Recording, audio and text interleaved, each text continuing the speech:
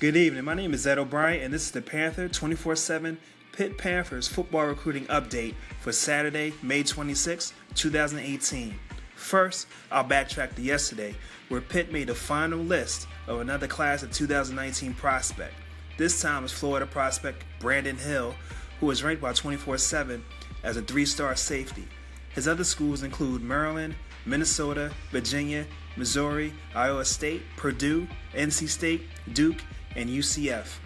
24/7 Sports has Hill ranked as the number 37 safety and the number 57 Florida prospect in the 2019 recruiting class. Switching gears back to today, Norrell Pollard, a 3-star defensive end prospect, announced earlier this afternoon that Pitt had offered him.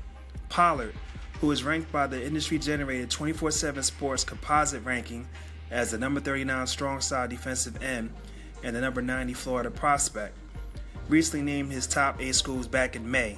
Of course, at that point, he didn't have a Pitt offer at the time, so it'll be interesting to see if that changes anything about his list.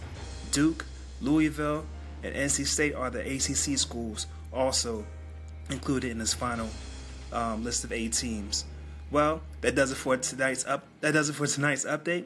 Stay tuned for more from Panther Tracks. Until then, I'm Ed O'Brien. Take care.